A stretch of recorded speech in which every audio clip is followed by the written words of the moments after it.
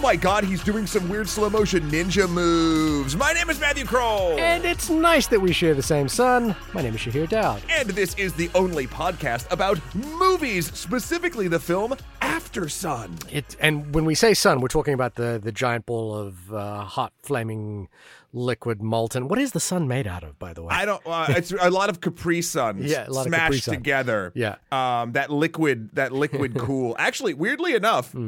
Weirdly enough, I bet you the inside of the sun probably looks like those graphics that the Capri Sun kids used to melt into. Oh, I don't remember. We didn't have Capri Suns growing up in New Zealand, so coincidence. But now we do. Yeah. Well, welcome, everyone.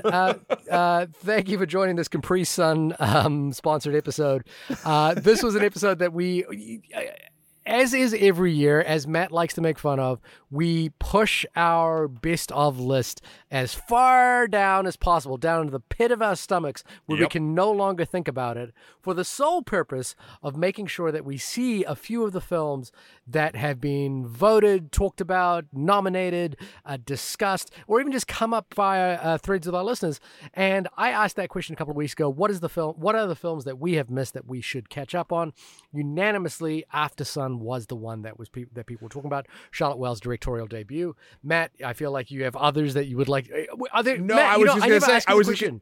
What other movies do you want to get in before our top 10 list? None. I want to do the thing. But I will say, you all did this. You all did this. Yeah. You made this episode possible. Brought to you by viewers like you. Yes, like that Time magazine. Or listeners. I mean, you can view, if you want to just stare at the thumbnail the entire time, the image that'll go with this that I just finished 2 minutes before we started recording, feel free. But we are an audio normally medium. Okay. Thanks for clarifying. Just in case you thought you were missing any content, don't worry, you're not. So there's no movies you want to see before the list? No. Nothing you feel like we've missed? Nothing like you don't want to add the menu? No. No. I enjoyed the menu quite a bit. I don't think it's going to make it on my top 10. All right. I'm trying to think what else. There's a few others that there's only, I don't want to spoil it. There is, we can't put it on the thing. Yeah, I mean, it's going to go in my honorable mentions, but Violent Night. Violent Night. See, we didn't do Violent Night. You want to get Violent Night? Little late for that. Yeah. I literally bought the Blu-ray so I could have it for next holiday season. Okay. Have you seen it? It's already. It wasn't a blind buy. Oh no, I saw it. Yeah. Me and a bunch of friends went, and it was one of the best times I've had at the movies in a very long time. There you go. I'm trying to think if there's really anything else. Well, I mean, perhaps the Oscar. I know the Oscar list. Yeah, perhaps the Oscar. The Oscars were announced this week, or the nominees for the Oscars were announced for the 2023 award ceremony. And Matt, these are the Best Picture nominees. I know you haven't gone through these, but I thought maybe we could just take a minute just to see, because there are a couple of these that I think we should do as well. Sure. Top Gun Maverick, we have obviously seen. Any thoughts about that being a Best Picture nominee? We discussed it briefly. Oh, is it the token not fancy movie, even though it's the one that made the most money that is now in the Best Picture category? Well, there is a movie that made more money than it on the list as well. Yeah. Woman Talking, the Sarah Polley film, which I'm eagerly anticipating because I loved both her first two movies, Take This Waltz and Stories We Tell. Of course, the most nominated movie this year, Everything Everywhere All at Once. Yeah. The Banshees of Inisherin, Ed Sheeran, that is. Triangle of Sadness, which is that's what I want to see. Yes, the Ruben Östlund film, I have heard is scatologically depraved and want to watch out. Something that is not scatologically depraved is The Fabelmans, followed by All Quiet on the Western Front, the German adaptation of the famous book. I actually picked up the book just by happenstance a couple of weeks ago from a secondhand bookstore. So I maybe will read it. I'll read it, and then we'll I hope you're going to read it if you bought it. I buy a lot of books that I don't read. Oh. Avatar, Way of Water, Elvis, and Tar round out the nominees. Anything jumping out at you there? There's obviously a few we haven't seen yet. Look, I don't care about what the Oscars sort of say. I think we've sort of gotten to that point. Yeah. But I will say this. I don't care about any of the individual ones here. One thing I really do like, not that I didn't like them, it's the Oscars, so I'm having a hard time getting pumped. One thing I do like is how unabashedly weird this selection of films is. I love that Everything Everywhere All at Once is the front runner. Yeah, that is an unusual win. But like Triangle of Sadness, Everything Everywhere All at Once, Avatar and Top Gun. Well, Avatar Tar feels and Tar. There's two Tars. There's two Tars. Tartar. Yeah. Avatar Tar. Man, could you imagine if they brought Lydia Tarr to Pandora? It would scandal. There's scandal left and right. Have we had an episode? We haven't had a moment in Avatar when we know what the music of Avatar is, right? Like what do the Na'vi music? There has been chanting, sure, but I don't know if we've ever gotten like a full Na'vi symphony. I don't believe so. Yeah, no, I think this is a nice eclectic list. I really do think this one's going to be a weird one. I would like Everything Everywhere All at Once to win, and it seems to have a lot of groundswell. Mm-hmm. But there's a lot of more Best Picture Oscar-y winner film type movies on this list that could top it. I think if you're a betting person and you were looking and you wanted my odds on this, I think the 4 movies that this is going to come down between are Everything Everywhere All at Once, which I think is the clear front runner, Tar, which I think is the traditional front runner, as in like this is a movie that would probably win if it wasn't if it was an ordinary year and Everything Everywhere All at Once wasn't sweeping up the groundswell. Mm-hmm. I think the Banshees of Inisherin has a sort of fighting chance on the outside, and I think the Fabelmans might pull in the sort of the Spielberg acolytes. Do you want to know? You want to know the Vegas odds? What are the Vegas odds? Right now, the Fabelman is winning at 5.6, 54.5%. Everything Everywhere All at Once, 6.4, which is 40%. The Banshees is 4-1. Yep. 20%, and Tar is 9-1. Is that the order of 10. the favorite? So the 4 I was kind of picking were kind of the 4 favorites. Yeah. Yep. All right. Well, let's see what happens. Now that obviously the awards are on March the 12th. Typically, we have done every Best Picture nominee. I will shout out the International Feature Films, which includes All Quiet on the Western Front, Argentina 1985, which was recommended to us and asked for us to do at one point as well. The Quiet Girl, Close, and EO, the donkey film, which I've been keen to see. So a different donkey film than Banshees of Inisherin. True. That is true. And because I think this is a good tie-in to the episode that we're going to talk about today, why don't you just quickly go through the Best Actress and finally the Best Actor, because the actor from the film we are talking about is nominated. This is, I'm just going to read everything on this list, but for Best Actress, it's Michelle Yeoh for Everything Everywhere All at Once, Ana de Armas for Blonde, Cate Blanchett for Tar, Michelle Williams for The Fabelmans, and this was the interesting one, Andrea Riseborough for To Leslie. This was an interesting film because To Leslie is a film that came out, it was an independent release that came out quite a while ago that I think not a lot of people saw, but there was this groundswell of support from big time from name actors. I think Edward Norton tweeted about it all of a sudden. Gwyneth Paltrow tweeted about this movie all of a sudden, and they were talking about how it was one of the greatest performances they'd seen ever. And so suddenly this movie had this sort of like I don't know what you'd call it, guerrilla marketing tactics or something like that in the push to get through. Any favorites there for you in that list? Honestly, I would probably. I mean, it's either Michelle Yeoh or Cate Blanchett. Yeah, I feel like the Fabelmans. Michelle Williams has an outside chance on that as well. I don't know. Ana de Armas is not a bad pick, although it would be an interesting one because it's a bad movie. Yeah, that's the thing. Yeah. It is possible for the Fabelmans to sweep. That would be really. Because remember our episode on this whole thing. The what? Remember our episode on that whole thing. What about? Well, none of us dug the movie. Oh, I know, but it doesn't matter. like this is what sucks about the Oscars. It's the right time for and the right film for Steven Spielberg to win Best Picture, and that could make other things sort of move around too.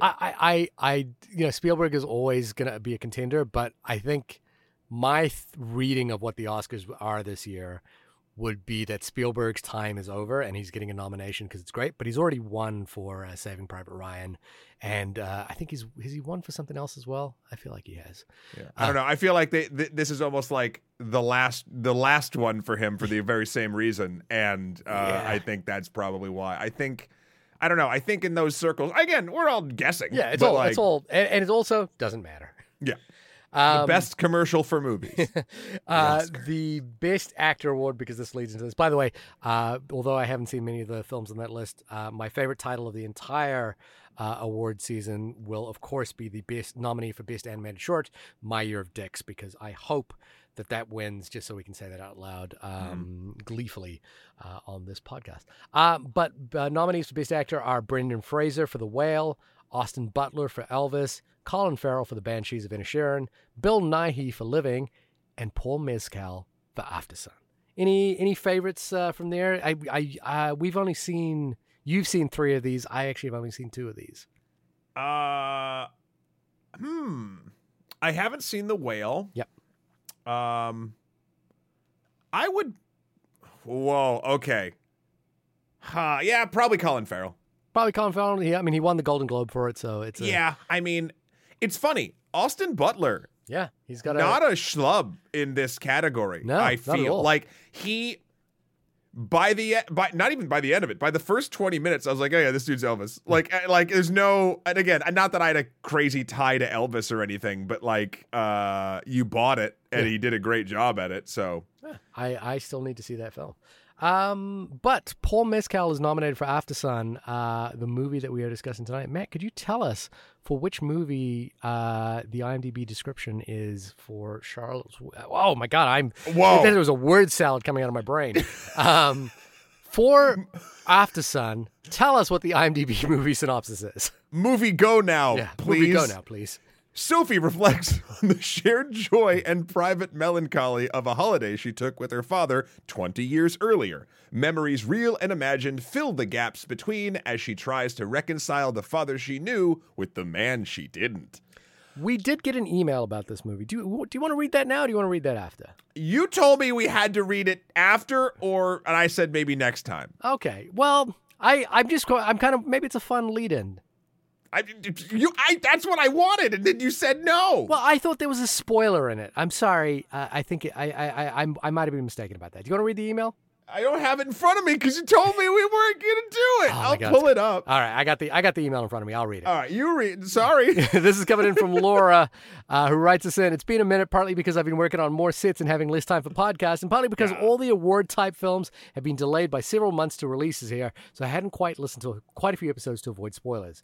It does provide the fun experience now where I get to immediately put on an episode after watching something to hear your thoughts on it. So thanks always for the great discussions and episodes. Thank you, Laura. Shahir mentioned that the next episode will be Aftersun, so that I can write in a quick little review and love letter to it. I originally saw it in August at a film festival here and chose it because it fit with my schedule, and I remember liking Paul Mescal from Normal People. Mm-hmm. I was enamored with the film, and Charlotte Wells gave a Q&A afterwards. I really lucked out my choice here. Now, Laura, I remember, didn't she go and see Lady Bird with Greta Gerwig and audience as well? I feel like there's a pattern repeating here of just like picking the good Q&A. So hashtag humble brag. Good for you. Yeah, I think this film is incredible, especially because I remember thinking as I first saw it, I'm enjoying my time here, but I can't tell if this is amounting to anything. And then that ending hits, and it's as if it unlocks the rest of the film for you. I saw someone describe the sensation of watching it as slowly cutting you open without you noticing, only to turn around and show you what it's done in its last move. It's ingenious to me how Charlotte is able to give you the experience she has of remembering and reflecting by having you do the same once the film is over. Suddenly, all the scenes you were just taking and tie together, they have more weight to them, more pain. I think I actually gasped in the last dance sequence at the end. I don't know the last time a film has made me gasp emotionally like that. Maybe Moonlight, which is probably one of the first episodes of yours that I listened to. Fitting. I adore this film. I want to hug this film. I am so excited for Paul's nomination, though if I had my way, it would be getting Best Screenplay, Director, and Picture as well. Frustratingly, this doesn't come out here until another few weeks. Laura is emailing us from Australia. But I think of this film all the time. It really stuck with me. I'm looking forward to hearing both of your experiences with it, whether it hit you as hard as or left you wanting more. Happy potting, Laura. Laura, thank you. I responded to Laura via the email machine, but this was a very good primer email, I thought, because it sets up a lot of it sets up like 70% things that I felt while watching the movie, and then 30% that I didn't. Okay. But I think this, to Laura's point, this is this is a movie that, even though it has a short runtime, Mm-hmm. it rewards that runtime. Right. Like it pays off. Mm-hmm. And I like that was something that she took from it. I also did really resonate with another thing she said, which is basically like sort of we're experiencing the memory. I'm a fan of films like that sort of position us in the space of one character sort of remembering something, which I do feel like this movie. You're in Sophie's shoes. She's the protagonist. You're looking at it from her point of view, even to the point of the way things are framed and the information that she sort of gets. 11 years old. That's how old she was in the film, correct? Yeah, I think. Yeah. Such a weird age because you're not quite a kid and you're definitely not an adult. You're just sort of starting to like realize what interpersonal relationships are and wanting to be older than you are, but you definitely aren't. And there's a lot of those feelings going around here. So yeah, I thought that Laura's email was a very good sort of primer for my general thoughts, but also just like a good advertisement for the movie because, I mean, spoiler alert, you should see this. I mean, you don't need us to tell you that. Actually, you told us that. So, this is full circle. You told us to see it. Now I'm telling you to see it. Right. But yeah, no, thank you, Laura, for the email. I very much appreciate it. We both do. Yeah, I don't know. Shahir, what did you do you side with Laura? Do you go in opposite direction? Is there monicums of difference? Not at all. I 100% agree with Laura's email, which was that this movie absolutely destroyed me. There was, I was also, I was quite annoyed at myself for the way I had watched Decision to Leave under different circumstances, and like how I didn't have enough time for it, and I had to watch it in sort of 3 different chunks in 3 different formats. So go back to our episode of Decision to Leave to hear me bumblefuck my way through that movie. But in this case, so I made a point of like sitting down, planning my time in advance, really clearing the schedule to make sure that I watched this properly through in one sitting. And what I got was that same sensation that Laura did, which was that there was a sort of a strange quality to it because this is a first film from a first filmmaker. And actually, Laura, oddly, the thought that came into my mind, because it's an A24 film, was Barry Jenkins' Moonlight, and only to see his name as a producer on the film, and then hearing a DGA conversation with him and Charlotte Wells after the fact, where he was actually instrumental. I think his film company Pastel was instrumental in getting this film made, and there was a quality to it where I was watching and going, I don't know how this film exists on the page, because it's there's just not a lot happening. And on the page, I can imagine, unless there's a lot of emphasis played on language being evocative, it would just read as, here they are on a holiday. Here they are trying to get their keys for their room. Here they are, Paul Mescal's character lights a cigarette and hums to himself while she is sleeping. So I was like, oh man, it's really interesting because at the same time as being not a lot on the page, there is a lot on the screen, obviously because of the way it's shot. And there was some just really bold choices throughout this film in terms of the way the camera was positioned to both minimize and make Callum, Paul Mescal's character, feel really, really small in certain moments. And I thought it was just, at first I thought it was beautiful framing, but as the movie kind of got on and we really started getting the sense that something was up with Callum that we weren't quite sure the details of, it really started to click to place. And then there was this, for me, there was just an ever-growing sense of dread about where this film was going to go. And my concern there was that, first-time film. I just watched Gian Dalman as well, the film that won greatest film of all time, or that was voted the best film of all time according to the BFI. And that has kind of a sort of similar quality, which is that it's not a lot on the page, but it kind of builds to an explosive moment over the course of 3 hours. And I was kind of worried about what that explosive sensation might be. That was just what I was expecting. And this film defied those expectations by giving me something that was emotionally devastating, kind of wrecked me by the end of it, but was also quite surprising in how beautifully visual it was, and how, in a way, kind of narratively defiant it was, because ultimately the film amounts to a series of very tiny moments that narratively don't build up too much, but emotionally and through the prism of Sophie's memory leads to an emotional outpouring of what is ultimately, and this is the big spoiler of this movie, is the final meeting of these two people. And that is the emotionally devastating part of this movie. That this, as the song goes, could be our last dance.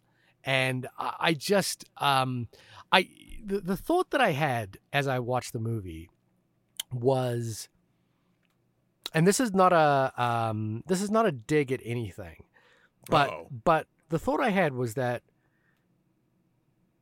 the kinds of movies that won Best Picture many years ago, or the kinds of movies that I kind of grew up loving, made small moments feel enormous and big and huge. Made really tiny moments, and that's what this movie does. It makes really tiny moments feel enormous. Yeah, this thing takes place on a vacation to a European club of some kind. A Turkish holiday, just a hotel in Turkey. Yeah. And I think that's a quality that I seek out now, and maybe as I'm getting older, I kind of think about. And then there's just a thing to Mescal's performance and the writing around Callum.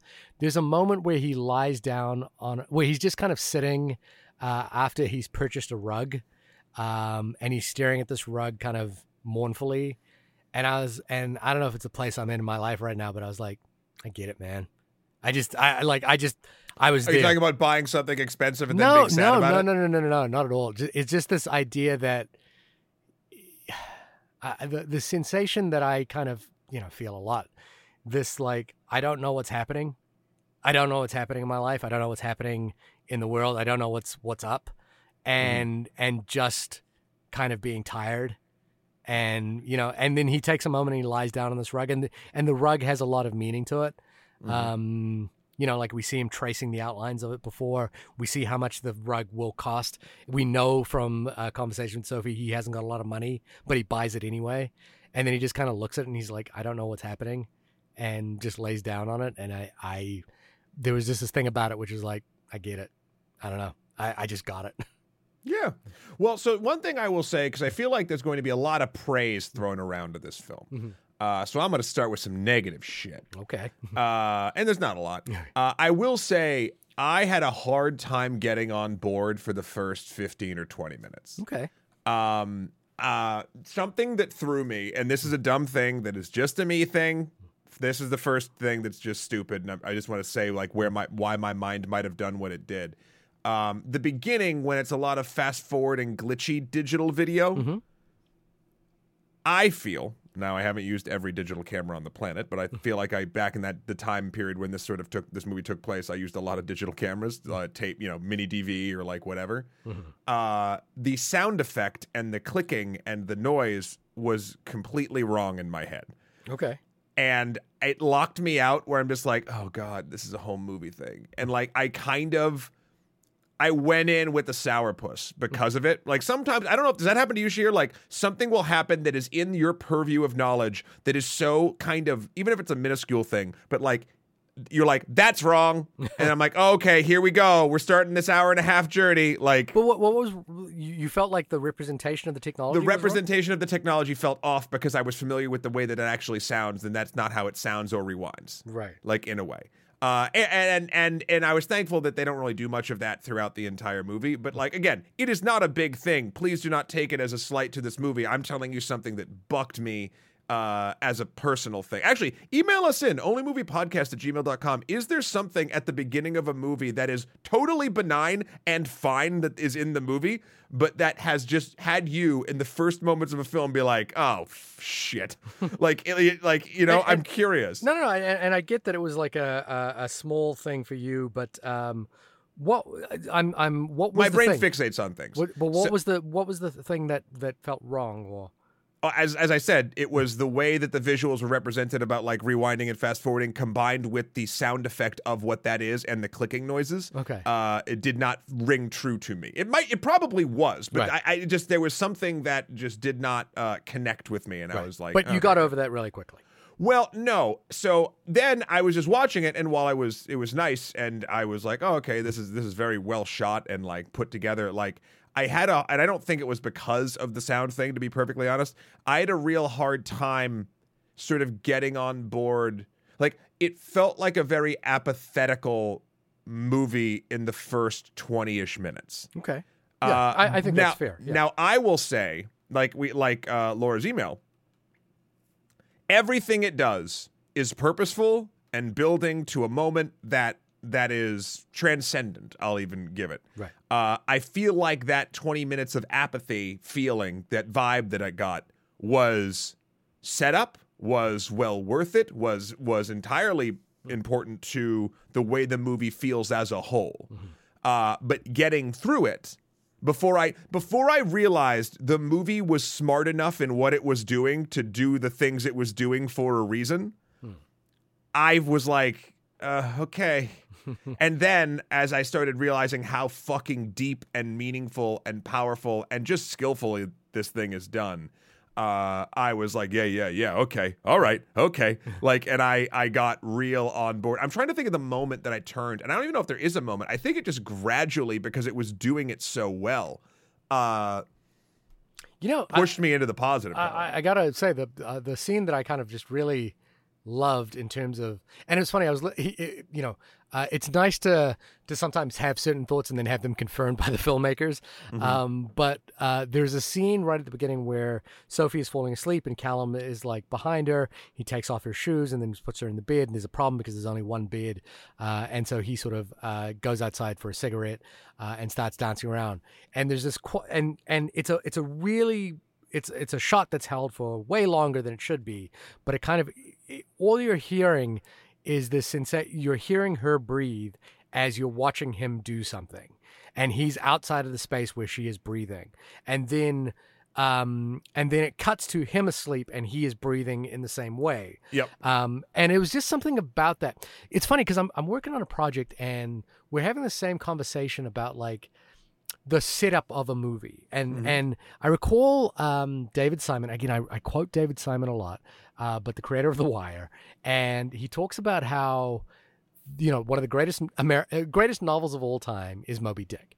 And he says the thing about Moby Dick is the first, I think, 100 pages of it, they're not on the boat, or it's them wandering around. It's the setup. And then it eventually becomes that thing. And he said, he was sort of talking about, I guess what he was getting at was this idea that in movies, we sort of have this thing where we've got to rush and get going and like get the story moving. But there's a quality to this, which is that it's unhurried and unflustered.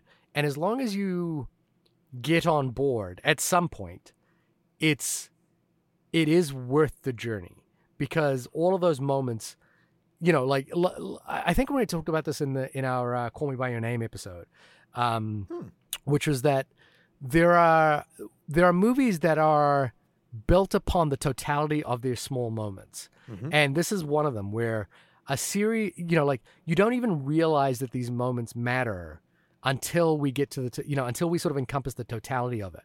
And what's beautiful about this one, I'm jumping all over the place here, but also a little bit like Itu Mama También, is where the totality of moments add up to something much, much, much, much bigger. And it has to do with memory and realizing that those moments are slowly slipping away from you. Mm-hmm. And I think that's amazing for a first-time filmmaker. It's amazing that she has the wherewithal to be that controlled. There's a sequence in here where he's explaining his 11th birthday where nobody remembers, and it's shot through the reflection of a television screen, which is also in front of a mirror. And it gives you this sort of like double image of him.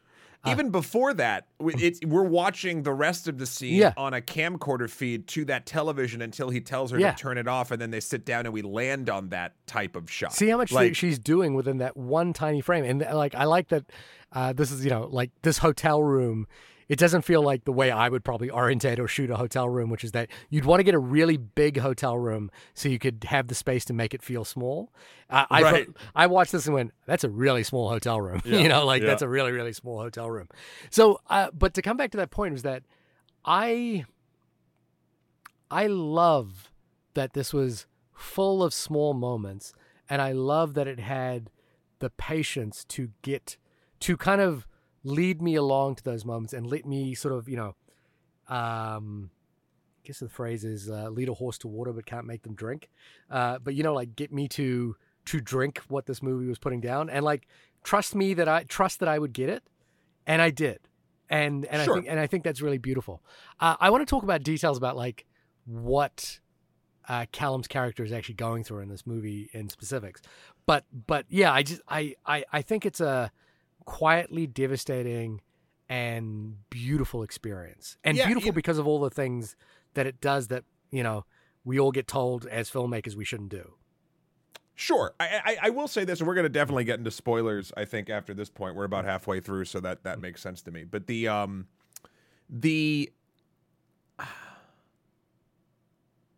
I don't know if I want to say... So, like, I'm going to rewind. This is a movie that I have enjoyed more and more. I mean, the end, I was enjoying it, don't get me wrong. But I enjoyed more and more the more I thought about it. Mm-hmm. While watching it, to be honest, I didn't quite connect what he was actually going through, like what Callum... Is it Callum? Yeah. Yeah. Was actually going through. I knew that there was something odd, and to be honest, I didn't quite understand the dancing thing at the end, even though it did I got hit with all of the emotions and felt them, I feel like, in the correct way that the movie is trying to get me to do. But I feel like my heart got to the core of this movie faster than my head did, right? Which is a rarity for my case. Okay.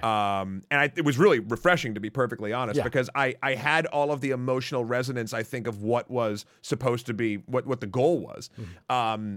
But I didn't understand why. Right. And it wasn't until today, about halfway through my day, and I was just on and off thinking about it while I was doing work, and reasons for things kind of hit. Mm-hmm. And do you think this is sort of a question before I go into what I'm thinking? Do you think that there is a somewhat definitive ending to Calum? Like, what's your read on what happens? So I thought about that a lot, and I found there's this thing that happened to me, or this thing that I did, which was that it was kind of like when we watched Tar as well, which is that I watched it and there was so much specificity to the character that I thought, well, this has to be an autobiographical story, and the details must be written from an explicitly authentic place. All right. And so the first thing I did was Google, and now we're into spoilers here, was what happened to Charlotte Wells's father. And immediately, that's what I did. And I was like, well, what actually happened? And then, like, at some point I kind of snapped out of it and was like, it doesn't matter what happened to Charlotte Wells's father. Yes, if you listen to interviews with her, I think there is a story there. She lost her father at a young age. There's a photograph of her and her father, which looks very similar to the photograph that's taken in the film. And I think I did that because we're searching for answers, right? Like, we're searching for definitive answers. But the film... Just in general. Yeah, in general. Yeah. Like, we always want to, like, know why this dot connects to this dot, or we want to connect those two dots ourselves. And my impression was that, trigger warnings here, but my impression was that Callum had committed suicide at some point. Mm-hmm. And my impression was that it happened immediately after they'd left, or not long after. See, my impression was the same, except I thought it was much later, but they just didn't see each other much. Well, the only thing I couldn't figure out there is that she's 11. Why would he not see her before that? But it doesn't matter. It doesn't matter. No, I know, but it's interesting. It's sort of like what we bring into it, right? Like, I have had once close family members, without getting too into it, just fucking go away. Right. And then die. Right. Like it's weird. Mm-hmm. And it can happen. Yeah. So like I brought some things into it too, because the way and again we're deep into spoilers. The way that we kind of get glimpses of it, I like the sort of written note on a napkin or written a note or something, but like it felt like that was at a much later time for some reason to me. And again, I don't know if it was. Again, that at that point, I'm so like, again, I'll go heart and head. Like my heart is driving at that point, and I'm not quite like figuring out all of the thread lines correctly, and I'm just sort of going with my gut. Yeah. But that's what it read to me. But it's interesting that you felt that it was like fairly soon after. That's what because I felt like the movie was building to something, and I thought that it was going to happen while they were on vacation. There's that sort of shot of him standing over the on the balcony edge, just sort of standing over it. Man, they set up Caleb like he's going to die like 5 times. And I know, you're like he walks into the "Oh." ocean at one point, and you're like, well, are we never going to see him again? But I think on the other side of it, again, what I really liked is that the movie has the wherewithal to not make this about his passing, but more the memory of the time that she spent with him. Sure. And then I think the beautiful metaphor of the sort of the dance party at the end, where, like he is this figment, he is this portion of her memory that appears in flashes and will always be there. And she's trying to make heads or tails of what was going on in his head during those moments that they were together. And I think that's more devastating than knowing the details of why he died, which is why I kind of was like, at some point, I was like, it doesn't matter what happened to her father. Mm-hmm. Like it doesn't matter if this is autobiographical or not. What matters is what is the film itself telling me. And I think that quality to it was really, again, just a really beautiful tale, and so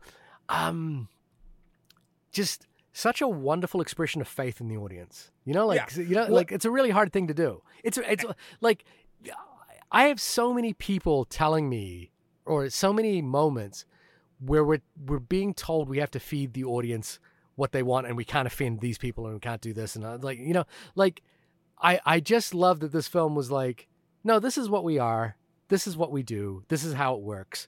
And the thing is, the film's resonating as well. Like it really, if you go on TikTok or Instagram or, people are really resonating with this movie. And for good reason, because it has faith in its audience. And it's devastating in a way that is more profound than something, that might have been forced or manufactured.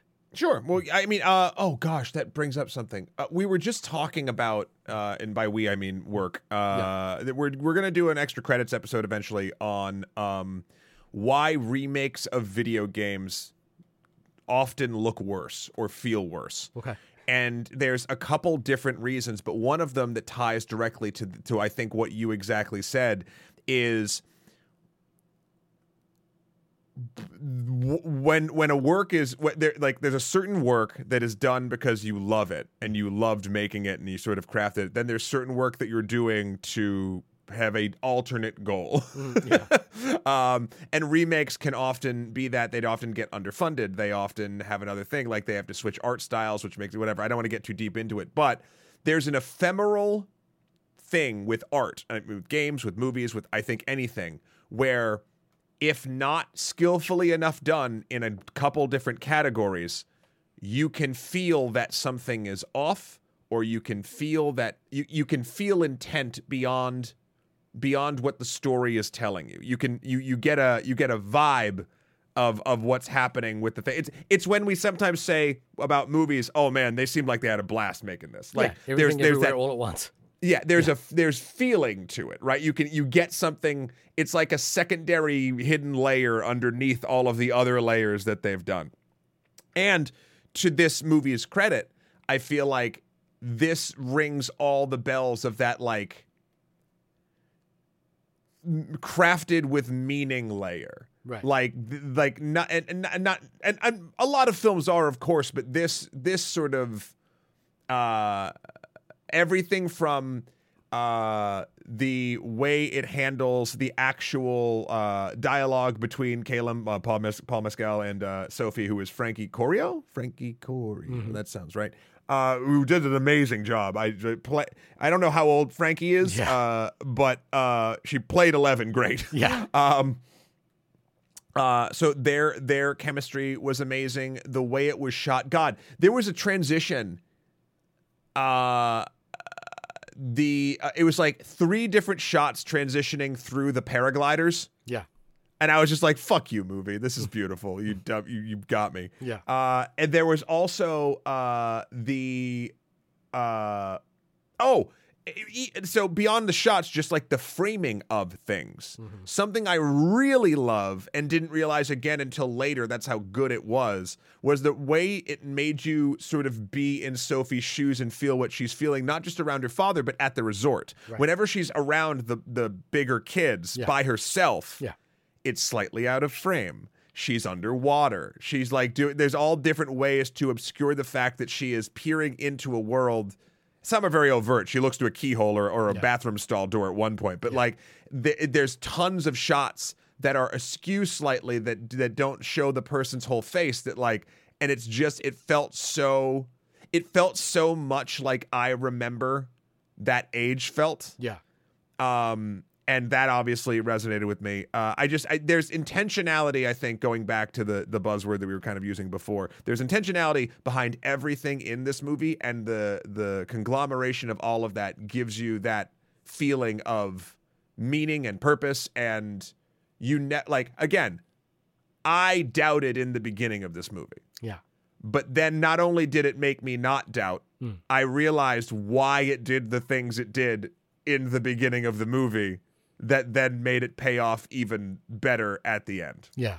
And with the exception of the sound effects that didn't connect with it. That's my one gripe. Then I was going to say, because there's one use of sound effects in this particular film that is amazing, right? And it's obviously where they do a thing towards the end where they take Queen's Under Pressure and strip out the actual instrumentation and just go to a vocalization version of it. And you get this sort of hollow version where voices are almost just pleading out of darkness. Yep. And it's incredible. The last time I remember a movie using a song that way, although I'm sure there's probably been examples since this, but Gus Van Sant's Good Will Hunting, where they use Baker Street during a fight sequence, but like strip out the sort of vocalization to it. No, they strip out, they slow it down and make it kind of like hollow. Yeah. It's been a minute since I've seen Good Will Hunting. But Good Will Hunting. I've seen Good Will Hunting 2 a lot. Oh yeah, Hunting Season. Hunting Season. Yeah. How do you like them apples? Yeah, you're just not that good, Will Hunting. Thank you, Kevin Smith. So let's talk specifically about what could be going on with Callum, because we don't know what eventually happens to him, but we know a couple of things. We can sort of put together some interesting clues about him, not in the way and not for the purpose that I initially had when I finished the film, which was to uncover like the reality of what happened, but just to talk about the sort of circumstances around him that I think are interesting and unique. One is that he is on the precipice of either turning 30 or 31. It's his birthday while he's there. He turns 30 He there. turns 30 there. And he says something sort of quite mysterious, which is that he didn't think he would make it to 30, let alone, getting any older. Sure. He talks about the fact that as a child, his birthday was forgotten when he was 11 years old, and his mother made his father take him to a toy store and pick something out, which obviously hurt him in some way. Mm-hmm. He picks out a telephone. We know that he just turned 30, which means he had Sophie when he was 19 years old. Yep. And he's a young man now, like he's a young guy, like he actually gets mistaken for being Sophie's brother at the resort. Well, they're playing pool. Yeah, playing pool. But he's talking to, and it's funny. The other thing that this movie did was it made me conjure up people I know, and it taps into that as much as like notes you get are about like tapping into the trying to find the biggest audience or the 4 quadrants or whatever. I think this thing that this movie does, and maybe it's just me, is that specificity of one person's experience leads you to specificity in your own experience. So just because something's broad doesn't mean it actually connects with you. Like the broader something is, the less likely I am to connect with it. But like something that's specific to somebody else's experience, even if I've never had that experience, but making me having to empathize or think about the specific moments in that person's life makes me think more about my life. I'm going to adjust it slightly for me. Right. When you shoot broad, buckshot, wide target, whatever. And if you're aiming broad. Yeah. I'm not talking about any specific film. I'm just talking about like what your aim is of what you're doing. If you're trying to get the most people, chances are, or it's much, much harder. I'd say the bell curve gets real steep of how many people are going down, I would say, or I don't know. The less people you will affect intensely. Right. You might affect a ton of people minimally or moderately, but I feel like the wider shot you do, the thinner that range of really intense connection to a piece will be. The other way, which I think this movie does very, very well, is you're right, there is specificity, and not because we're relating to the thing specifically. Neither you and I, or I can, I have never been an 11-year-old girl on vacation in Turkey. Like, I have not had that experience with my father. But because the emotions are so strong and tight and well executed, you then start thinking of times where emotions being kind of ephemeral things that we all can relate to because we all got them. Yeah. Then we can tie when we see and are told and are experiencing something very strong that Sophie or Caleb is experiencing, we connect instantly back because we are selfish little monkeys, and we go to our own brain where we're like, ooh, yes, and that connects regardless, even if it was when I was 14 and it was with my uncle and it was on Thanksgiving. Right. There's but when you take that tighter shot, that sniper shot, I feel like you hit harder. Probably you probably hit less people, but you hit harder. I think there's just an honesty in that as well, in terms of like, well, actually, yeah, right? Like, when you're aiming wide, the goal, you want to connect with people. You want your work to be seen by as many people as you can. But you are sacrificing specificity for numbers. And I think the point is that specificity in this particular case, so like the real, the fact that that Callum does Tai Chi, the cost of this rug, he's got a singing bunch of books. lessons, karaoke that he doesn't want to perform. The specific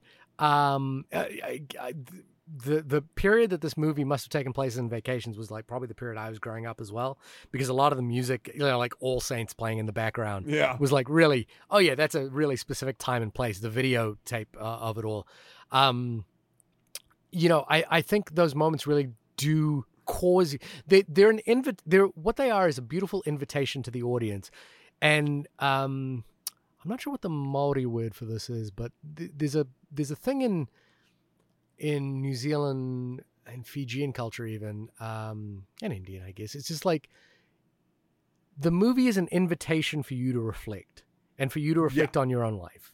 And, I'll say this again, like, I don't know much about him. I had an uncle, and he died before I was born. And I actually don't know much about him at all. Mm-hmm. My mother talks about him every now and again. He died very young, and, to put it in context, from my understanding, though details have not really ever been told to me directly, the impression I get is that he committed suicide. Right. And the stories I've heard about him, just very loosely from my mother, are like, he was young. We came from a small island in Fiji, and he had big city dreams. He was, like a rock, he listened to rock and roll music. He had long hair. There was just a lot of talk about it. And like I said, I don't know much about him. I don't think I've seen photos of him as a kid, but I thought about him a lot during this movie. I thought about the specifics of what his life was like when I watched this movie, and I thought a lot about, about a month ago, maybe, Twitch, the singer, the dancer from Ellen, passed away. Oh, I'm not familiar. I'm sorry. He passed away, and I knew people who'd worked with him, and so everyone was very shocked and surprised by it. Under the same context as well. And there's something, Barry Jenkins mentioned this in the discussion that I listened to today, which is that, we even see it in the Fabelmans, for example. There are a lot of movies made by male filmmakers about their mothers. There's not a lot of films made by female filmmakers about their fathers. And that makes it kind of a rare commodity in that particular case. And I think this also taps into this thing about a father, which is that he's really struggling, but we don't know why. We don't know the stories around why he's struggling. And there's a moment we kind of do. Well, I think what we can do is we can piece together what's happened, but we don't really know. We piece together a couple of things. One is that, again, he had her when she was very young. He is no longer with the mother. He doesn't live in the same town that she lives in anymore. There's that line he says, which is that there's this feeling when you grow up and you move away from the place that you're from that you don't really feel like you belong there anymore. And coming from a guy who grew up in Fiji and then New Zealand and then revisited those places recently, boy, that hit me hard, because I was like, yeah, those are my homes. Those are the places I'm from. But I also always feel like I'm an outsider there. Oh, yeah. I mean, that I think that's the same for anybody. Truthfully, I mean, when you move away, but my beautiful thought about that is that my home now is with my family, and wherever we are, it's the line from Avatar. We are a fortress. No, but wow. wherever my wife and I'll say her name because it feels weird to call her my wife, but wherever Shivali and my son are, that's where home is. You didn't want to do it with the Borat voice? Yeah, I didn't want my wife. Yeah. And like I said, there's that moment where he is just resting his head. It just hit me really hard. There's that moment where he's resting his head. He has obviously made this decision to buy this carpet, this rug, and he's just tired. He doesn't, and he lays down on this rug, and a few scenes later, we see that the grown-up Sophie has the rug. Yep. So we know that this rug took us, traveled, and I don't know what it was, but I got it. Yeah. Like like when he walks into the ocean, I just kind of got it, because he's. I didn't. Fuck that. Huh? I no. Really? That was a terrifying moment for me. I look. I'm not saying that it connected, of course. Yeah. Emotionally. He'd been drinking all day. Yeah. He wasn't feeling the moments of connectiveness that he should have been, that he felt like he should have been feeling. Yep. We don't know exactly what happened to his hand. And she asked him what happened. He says, I don't really remember, which meant that it probably happened in some sort of similar circumstances. Yep. He cuts open the hand and kind of fixates on the blood. He tries to hide a lot of stuff from Sophie, but Sophie's at the age where she's picking it up. Yeah.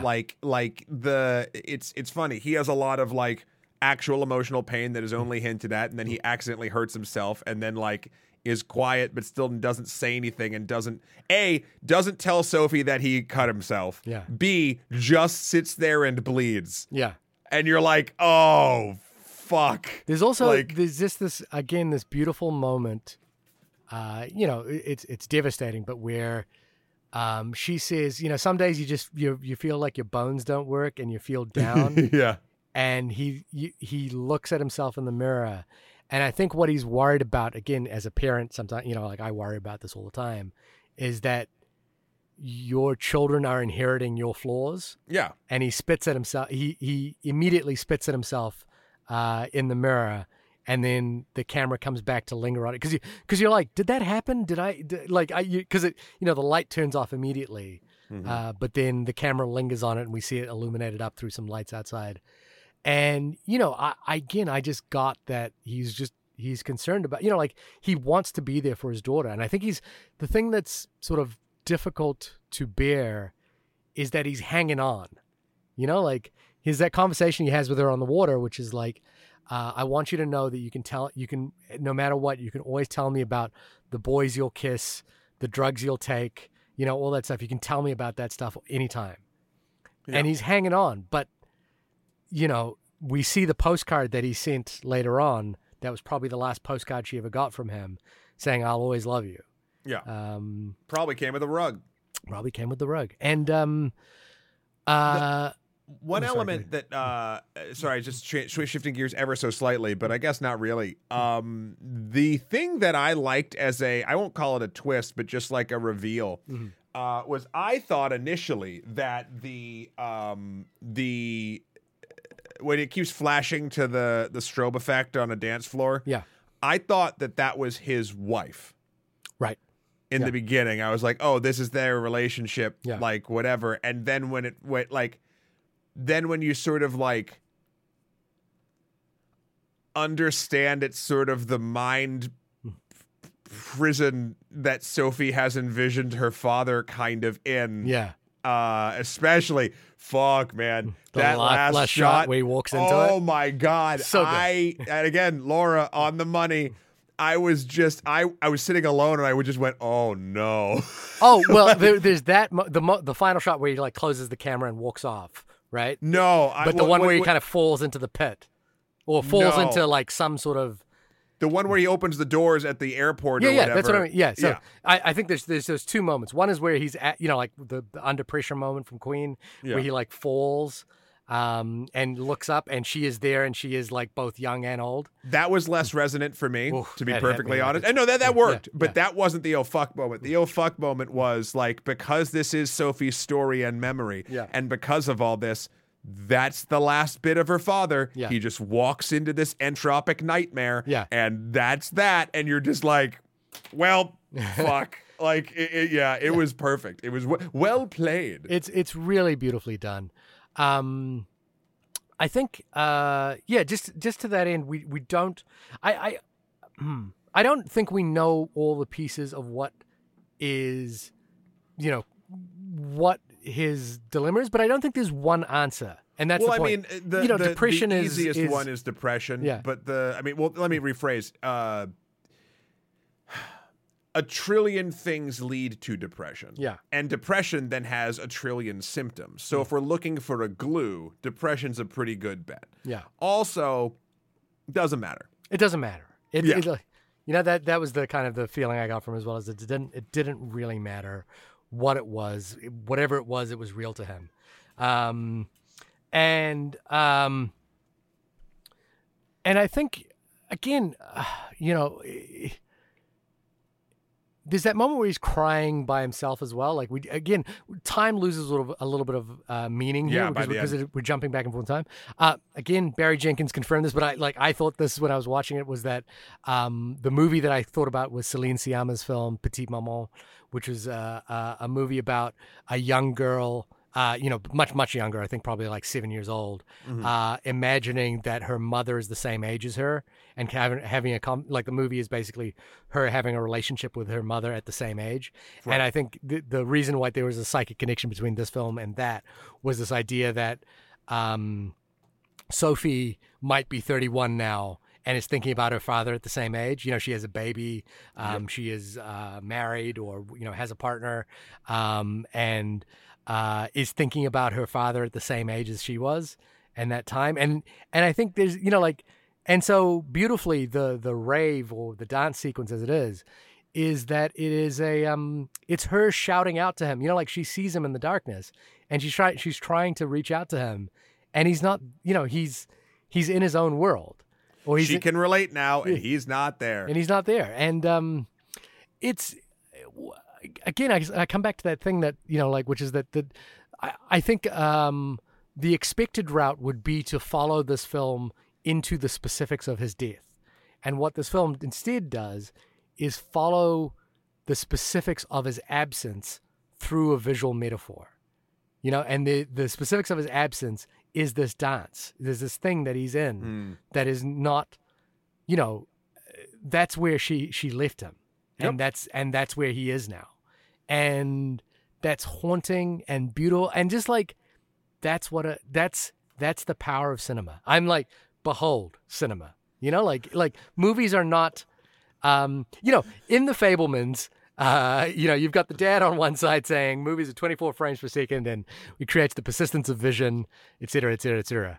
And then, the mother says movies are like dreams that you can navigate, or something along those lines. That you can keep in your pocket. I don't know. I can't remember what it is. And the movies are like dreams, and this is like a dream. I'll tell you, I had some fucked up dreams after watching Aftersun. Really? Yeah. Well, anything? No, I don't remember much of them. It was family oriented. It was weird. There was a lot of oddities in it. I wouldn't say like nightmarish, but like just when you wake up and you're like, fuck, what the hell? Yeah. Like it was a lot of that. So again, kudos to hitting the subconscious. Yeah. Because again, I feel like the heart got it way before the head did, at least in my case. Remember when we talked, again, this is an A24 thing. Like there is this quality, A24 has got the most studio nominations this year, with Everything Everywhere All at Once. I think there's a thing about A24, and A24 is kind of built like almost a cult-like fandom now. People get A24 tattoos. There's A24 merch and what have you. Will owns all of it. Yeah, that's right. Shout out to Will Temford. But I think there's a real courage required in order to make a film like this with a first-time filmmaker. Mm-hmm. And we saw it in both, Everything Everywhere All at Once is not a first-time film, but we saw it in Ari Aster's Hereditary as well.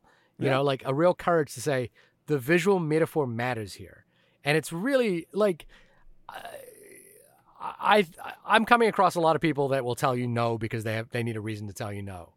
And it doesn't feel like A24 is like, kind of feels like to me like a place where they tell you maybe, or why not? Let's try it. Well, A24 didn't make this though, right? They did. They produced this. Did they? Yeah. There was they're distributing it. They have a home for it, and they may have financed it in some part because of Barry Jenkins' involvement. A24 also produced Moonlight. The BFI, British Film Institute, and the Lotteries Grant in the UK funded this film as well as the Scottish Lotteries Grant as well.